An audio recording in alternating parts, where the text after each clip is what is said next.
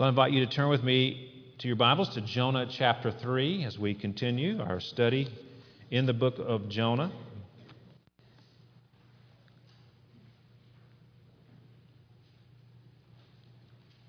If you're just joining us, Jonah has been called to go to the Assyrian city of Nineveh. Assyria was an enemy of Israel, and Jonah doesn't want to do that. So he goes in the opposite direction, boards a ship for Tarshish. And of course, the Lord hurls a great storm at him and the sailors that are on board the ship. And Jonah is subsequently thrown overboard. And as he sinks to the bottom, he cries out to the Lord for mercy and help. And the Lord appoints a great fish to swallow Jonah. And then after 3 days and 3 nights, the fish vomits him up upon the dry land. And we pick up the story at Jonah chapter 3. Hear now God's holy, inspired, and inerrant word to us. Then the word of the Lord came to Jonah the second time, saying, Arise, go to Nineveh, that great city, and call out against it the message that I tell you. So Jonah arose and went to Nineveh according to the word of the Lord. Now Nineveh was an exceedingly great city, 3 days' journey in breadth. Jonah began to go into the city, going a day's journey, and he called out, Yet 40 days, and Nineveh shall be overthrown. And the people of Nineveh believed God. They called for a fast and put on sackcloth from the greatest of them to the least of them.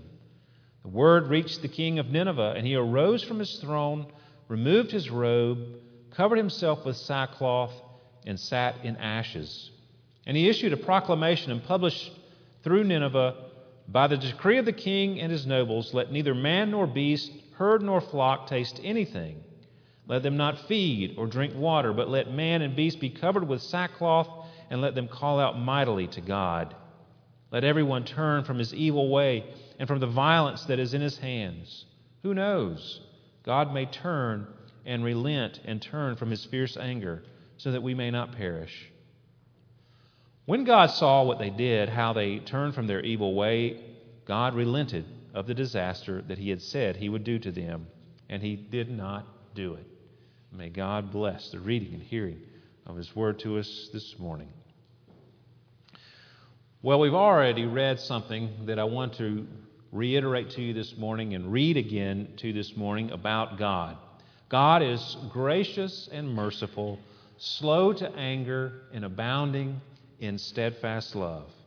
God is gracious and merciful, slow to anger, and abounding in steadfast love. Do you believe that about God in reference to yourself? Do you believe that God is gracious and merciful to you, slow to anger, and abounding in steadfast love towards you?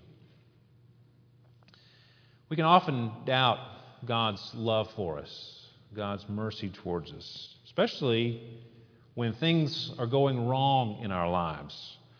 We can doubt that God even notices us and cares for us. An illness, a broken relationship, a job loss, and economic difficulties.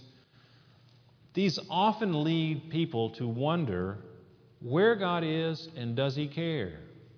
Think of the disciples on the boat in the storm and Jesus is asleep and they wake him up and said, Master, don't you care that we are perishing?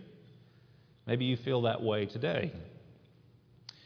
Not only do the circumstances of life sometimes cause us to doubt the love of God for us, but also our sins can cause us to doubt God's love for us. When we sin, we can feel that we have made God so angry that he doesn't love us anymore. Perhaps an old sin pattern keeps coming back. We struggle with it time and time again. And it makes us wonder, how patient will God be with us? Have we finally crossed that line? Has God rejected us? Well, the chapter before us this morning, in fact, the whole book of Jonah, is about a demonstration, or it is a demonstration that God is gracious and compassionate. He is merciful, slow to anger, and abounding in steadfast love. And if you're struggling with God's love for you this morning, this passage should be of great comfort to you. And I only want to make 2 points today. First, God's grace to Jonah is an example of God's grace to believers. And then secondly, God's grace to Nineveh is an example of God's grace to unbelievers. God is overflowing with grace, mercy, compassion, and love. Well, first we see God's grace to Jonah as an example of God's grace to believers. And we see, first of all, that God shows grace to Jonah in spite of his sin. Notice the similarity between chapter 3, verses 1 through 3, and chapter 1, 1 through 3. They're parallel. In chapter 1, it says, "The word of the Lord came to Jonah the son of Amittai, saying, 'Arise, go to Nineveh, that great city, and call out against it, for their evil has come up before me.' But Jonah rose to flee to Tarshish from the presence of the Lord." And then chapter 3, after he's gone through all the storm and the being swallowed by the fish, "Then the word of the Lord came to Jonah the second time, saying, 'Arise, go to Nineveh, that great city, and call out against it a message that I tell you.' So Jonah arose and went to Nineveh according to the word of the Lord." He had run from the presence of the Lord, and now he is going to Nineveh according to the word of the Lord. So the whole 3 verses there are parallel to one another. Of course, at first, Jonah does not rise to go to Nineveh. He goes in the opposite direction. He flees to Tarshish from the presence of the Lord. He's supposed to go north and east, and he goes south and west. And he's fleeing from God's very presence, which is a foolish thing to do because God is omnipresent. And even the sailors on the boat reap the consequences of his sin. Their lives are endangered in this terrible tempest, and they lose all their cargo. Their precious cargo was thrown overboard to lighten the ship. And did Jonah care? No. He's down in the hold of the boat, fast asleep, while they're rowing, struggling for their very lives. And we saw last week when they threw Jonah overboard, it was certain, Jonah was certain, that his life was deservedly over. Perhaps you feel that way today. You know, if God struck you down, it would be justifiable. You are living in rebellion against God, and maybe even others have been hurt by your sins and your selfishness. Is there grace for you? Absolutely. As Jonah was sinking down, he cried out to the Lord, and the Lord saved him. He not only saved his life, but he also gave him another chance, as we see here in chapter 3. The word of the Lord came to Jonah a second time. Ryan Chappell, in the study Bible that he wrote, says, "God does not give us one shot at responding in faithfulness to his call. He is the God of second chances. Indeed, because of the work of Christ, God will never give up and quit on us." God's grace led Jonah not only to repentance, but to useful ministry. Along with forgiveness came restoration. The same is true of us as well. Think of the Apostle Peter. Similar circumstances. He cowardly denied Christ 3 times. And yet the Lord forgave him and restored him. You remember that scene where he says, "Peter, do you love me more than these?" And Peter says, "Yes, you know I love you." He says, "Then feed my sheep. Go about doing the work of shepherding the flock." He says it 3 times in reference to the 3 times that Peter denied him. So Peter got a second chance. Jonah got a second chance. Well, maybe you're sitting there thinking, well, what about a 3rd, a 4th, or a 5th chance? Because I need a bit more grace than maybe even Peter and Jonah got. Well, you remember that passage in Matthew 18 where Peter asks, "Lord, how often will my brother sin against me and I forgive him? As many as 7 times?" I'm sure Peter thought he was being very generous to forgive someone 7 times. But Jesus said, of course, "I do not say to you 7 times, but 77 times, or 70 times 7, as some translations have it." I don't think Jesus is saying when you get to number 78, that's it. He's saying that his forgiveness should be just keep on forgiving. ad infinitum, without stopping. Keep forgiving. Now, would Jesus require something of us that he doesn't do himself? That's the kind of grace that Jesus extends to sinners like us. Time and time again, he forgives us. Sarah and Jeff sang earlier that wonderful musical rendition of Lamentations 3 that we looked at last week. The steadfast love of the Lord never ceases. You know what Lamentations was written after the destruction of Jerusalem? The people were conquered by the Babylonians. They were surrounded, cut off. They were starving to death. They were eating their children. It was barbaric, and they were destroyed, and the whole city was razed to the ground. And this is Jeremiah remembering, even in the midst of the punishment that they received for their unfaithfulness to God, that the steadfast love of the Lord never ceases. His mercies never come to an end. They are new every morning. Great is your faithfulness. Well, God knew all about Jonah. Even though Jonah was trying to flee from the presence of the Lord, he couldn't flee from the presence of the Lord because God followed him around. And God not only knew what he was doing, but he knew his heart. He knew his thoughts. He knew everything about him. He knew his hatred towards the Assyrians, the Ninevites. Yet God still loved Jonah, forgave Jonah, and used Jonah. And God knows you too. He knows your heart. He knows your sins. In that wonderful book, Knowing God, which I highly commend to you, if you've never read it, order you a copy today or tomorrow. Maybe it's kind of a money lending thing to do it on Sunday, but order one quick. J.I. Packer in Knowing God said, "There's tremendous relief in knowing his love to me is utterly realistic, based at every point on prior knowledge of the worst about me, so that no discovery can disillusion him about me in the way that I am so often disillusioned about myself and quench his determination to bless me."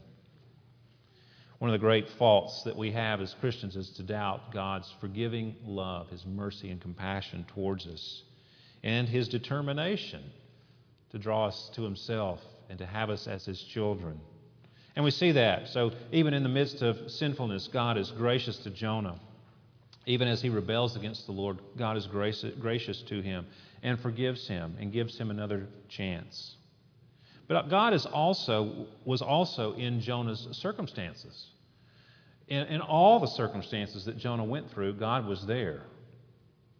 You think about all that happened to Jonah. He was called to do something that he desperately did not want to do, to go and preach to these filthy, violent, vile Assyrians.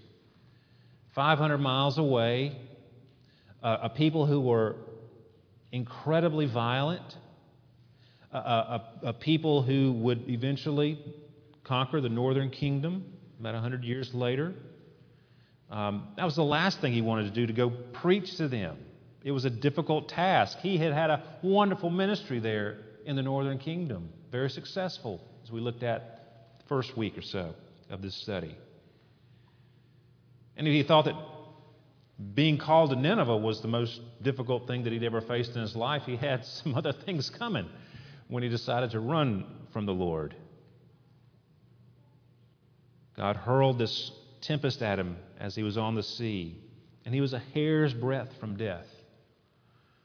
But God saved him. The salvation itself was gracious, yes, but it wasn't very pleasant, I'm assuming. I mean, being in the belly of a fish can't be a great place to be. My stepbrother was on a submarine in the Navy, and I could not imagine spending months under the water in these small, cramped quarters. And they had, of course, air conditioning and so forth, and nice beds to sleep in. What did Jonah have? He had stomach acid and, everything the fish might have eaten coming at him. Who knows what it was like? Maybe God put him in a bubble. I kind of doubt it. Either way, those circumstances were all for Jonah's good. God was graciously teaching him, pursuing him, molding him and shaping him into someone who was more like the Lord. Jonah's heart was full of hatred towards the Ninevites, and the point is for Jonah to go and preach to them, and of course God has compassion upon them, and they repent, and he relents from the disaster, and still, as we're going to see next week, Jonah hasn't quite got that hate out of his heart, but Jonah does eventually tell us the story. He gives this record to us today so that we can know and see the folly of his way, how ungodly he was in the way that he looked at the Ninevites. See, so God was shaping him and molding him and using all these things to teach him. And he, like us, was a slow learner. But he did learn. If you are a believer today enduring difficult circumstances in your life, you should stop and ask yourself, maybe what Jonah should have asked himself. What is God trying to teach me in these circumstances? How is God pursuing me in these circumstances? Am I running from God? Have I been running from God when I should be running to God? Circumstances. If you're a believer today and your circumstances are difficult, God is teaching you something to them. There's never a difficult circumstance lost to a believer. You have that assurance in Romans 8:28. We know that for those who love God, all things work together for good, for those who are called according to His purpose. God loves His children. And yes, sometimes He takes us through difficult circumstances, like He did with Jonah, but it was to teach him, to grow him, to cause him to be more like Christ. Again, J.I. Packer says, every single thing that happens to us expresses God's love to us and comes to us for the furthering of God's purpose for us. Even when we cannot see the why and the wherefore of God's dealings, we know that there is love in and behind them. And so we can rejoice always, even when, humanly speaking, things are going wrong. See, believers need God's grace. It's like Jonah did. And even in the midst of our sin and our difficult circumstances, God still loves us. And He's seeking to cause us to grow in grace and in the knowledge of our Savior, Jesus Christ, and to be more like Christ in our lives. And His purposes will ripen and come to fruition in our lives. We are guaranteed that. Well, not only does God's grace, His overflowing grace, is seen in the life of Jonah, but it's also seen in Nineveh. God's grace to Nineveh, and it is an example of God's grace to unbelievers. Verse 3 tells us that Nineveh was an exceedingly great city. Any version you have translates that similarly, that phrase, exceedingly great city, or was an important city. But the Hebrew is a little bit difficult to translate, and I'm not sure why they didn't translate it more literally, but the word order is literally this: city to God, great city. So, city to God, great city. And when you have, I've told you all this before, anytime you have two Hebrew words repeated close together, it's a superlative. It's saying that something is really great. Like the gold of the temple is gold. It's pure gold, refined gold. The pit they threw Joseph into was a pit. It says it back to back. They threw Joseph into a pit, which means it was a nasty pit. And this, when it says city, it means that it's something of a great city. And it's a great city to God. Even though Nineveh was filled with pagan, Gentile Assyrians, it was a great city to God. It was important to Him. And we see that. It was important to Him because of what He did for it. He sent His word to it. And that's the most important thing that happens here. He was gracious towards Nineveh in that he sent his word to it. Look at verse 1. The word of the Lord came to Jonah the second time. And then in verse 2, God tells him, arise, go to Nineveh, call out against it the message that I tell you. The message that I tell you. And Jonah went, verse 3, according to the word of the Lord. And then the word of the Lord is, yet 40 days, and Nineveh shall be overthrown, as you see there in verse 4. So God is gracious in that he sent his word to the people of Nineveh. Now this morning, maybe you got the same alert that I did. At 4 o'clock this morning, hurricane warning. And of course the hurricane's not supposed to be here till Tuesday. And I'm like, why couldn't they wait like 2 or 3 more hours before sending this out at 4 in the morning? And then another one was like at 5 or 5:30. I didn't appreciate getting the warning at 4 this morning. That's not welcome to me when I'm having a nice sleep. But I do want the warning. I want a hurricane warning when it's necessary. I just want it at a reasonable hour. Well, it used to be that there was no warnings when hurricanes came through. The 1900 Galveston hurricane was one of the most devastating hurricanes in history. And it was so devastating mainly because the people were not properly warned.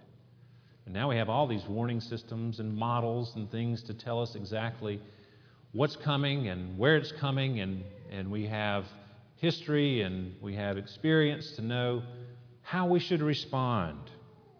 Well, this is the same thing. God's sending a warning, a judgment warning to the city of Nineveh. It's a timely warning, and God graciously gives it to them.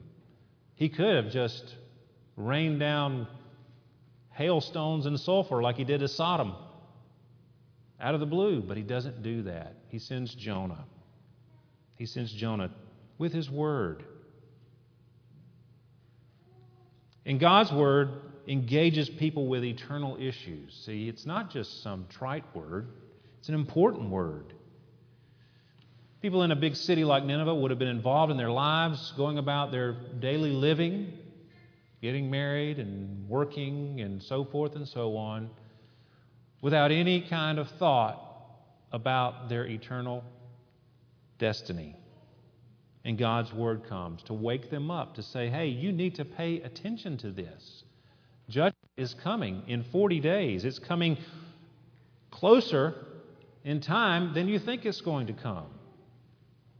It's a hard word from the Lord, but it's a gracious word in that it warned them of their danger. If you're not a believer today, then judgment is looming, and it may be here before you know it. My brother has lung cancer that metastasized to his brain, and he's doing well.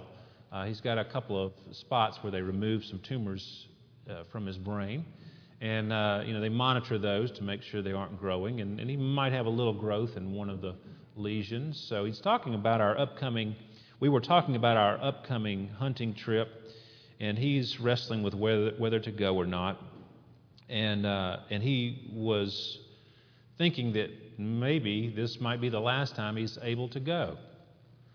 And so I was urging him to go. But as I was thinking about it, it can also be my last opportunity to go. I mean, we're not guaranteed another moment, another day, another hour. We could all die at any moment. We could have a car accident. There was a car accident on our front lawn on Wednesday morning. We came to church and there was a wreck there from Tuesday night sometime, or maybe wee hours of Wednesday morning. And the van hit the curb at St. Paul and went across the front yard of the Greens right here, and then hit our driveway and ramped up and went right between two live oaks, right on the front between the sidewalk and Highway 90. And how that van got through, they hit both of the oaks, kind of pinballed through it, and it came to a stop right there at the edge of the lawn. I'm not sure how they didn't hit that thing, one of those two trees square on, because it's just about the width of the van. The Lord was looking out for that person because they obviously walked away. They didn't report the accident. And when I'd called the police the next morning, they had not had a report of it. But if he had hit that tree, or if they had hit that tree, that might have been the end of their lives. So we're not guaranteed, one more day. The only difference between me and my brother is that he has a specific reason to be concerned. He can see something coming that's dangerous in his life. I can't see that. I'm relatively healthy. But there's many ways that we can die. Life is fragile for everyone. And if you're not a believer today, there's cause for you to be concerned. God has sent His word to you. He is warning. You're hearing this message. Maybe you've heard many messages. Are you responding to the news appropriately? The Ninevites did. Look at verse 5. The people of Nineveh believed God. They called for a fast, put on sackcloth from the greatest of them to the least of them. You see here faith and repentance. They believed God. They understood their condition. They recognized that they were a violent people. That's what they confess in verse 8. We need to repent of our evil and the violence in our hands. They believed the word that God said about them. They believed the judgment. They believed they were worthy to be judged. And they were showing signs that by putting on sackcloth and sitting in ashes and fasting, that they were truly sorry for their sins. And they were a violent people. Nahum was one of the prophets that prophesied about Nineveh, and he writes, "Woe to the bloody city, all full of lies and plunder, no end to the prey. The crack of the whip, the rumble of the wheel, galloping horse and bounding chariot, horsemen charging, flashing sword and glittering spear, hosts of slain, heaps of corpses, dead bodies without end. They stumble over the bodies." That's a picture of what Nineveh was like. And yet these people, these evil, wicked, pagan peoples who were desperately violent, heard the word of the Lord and they repented. God granted them faith and repentance. He sent His message. He sent His Spirit to convict them, and He granted them repentance from their sins. We hear the word of the Lord. We hear the call to faith and repentance. Are we responding appropriately like the Ninevites did, to believe our condition? Do you have a sense of the fact that maybe you're not right with God this morning? Maybe you've never felt that you were right with God. If you're getting a sense of that, then you need to believe what God has said concerning your sins and concerning the fact that there is a Savior. There is a way to be saved from your sins, to trust in that Savior, turn from sin and turn to Christ for salvation. I've read this the last couple of weeks, but the Pharisees and scribes were asking Jesus for a sign, and Jesus says, "This evil and adulterous generation seeks for a sign, but no sign will be given to it except the sign of the prophet Jonah. For just as Jonah was 3 days and 3 nights in the belly of the great fish, so will the Son of Man be 3 days and 3 nights in the heart of the earth. The men of Nineveh will rise up at the judgment with this generation and condemn it, for they repented at the preaching of Jonah, and behold, something greater than Jonah is here." Well, in Jesus' day, He had 3 years of preaching to these people. Day after day, He ministered. He performed miracles and signs, and here they are going, "We just want another sign. Give us another sign." And Jesus says, "No more signs. The only sign you're going to get is the resurrection." And of course, some of them still didn't believe. The Ninevites heard one sermon from one preacher, and they repented. And so the condemnation for the people of Jesus' day is greater, Jesus says. But those who repent, God relents of sending the disaster, of bringing judgment. In fact, that judgment fell upon our Lord Jesus Christ. If you're putting your trust in Christ today, then the judgment that you deserve was placed upon Christ. He bore your sin on the cross. He bore the penalty of it on the cross. And that's grace.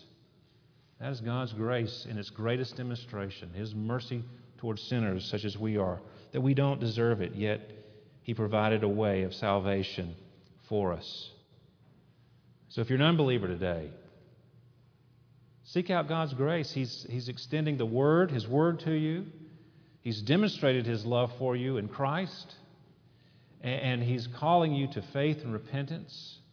And He says that if you come to me, weary and heavy laden, I will give you rest. Anyone who calls upon the name of the Lord will be saved. Again, one more with J.I. Packer. In the New Testament, grace means God's love in action toward people who merited the opposite of love. Grace means God moving heaven and earth to save sinners who could not lift a finger to save themselves. Grace means God sending His only Son to the cross to descend into hell so that we guilty ones might be reconciled to God and received into heaven. That's the overflowing grace of God. Believers and unbelievers, never doubt the love of God for His people. And don't blow off the love of God if you're not. Run to Him. Let's pray together. Heavenly Father, we thank you again for your grace and your mercy, your forgiveness, your loving kindness. Thank you, Lord, that your steadfast love, your covenant love is forever. And Lord, we pray that we would walk in the knowledge of this as we recognize your great love and the forgiveness and redemption that we have in Christ. May it fuel our service to you.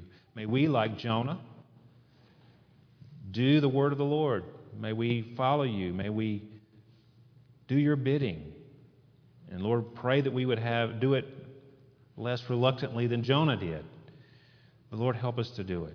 And Lord, for those who don't know you, I pray that they would pray that you would save them and cleanse them and forgive them. Lord, we pray that you would draw them into your kingdom. And we pray this in Jesus' name. Amen.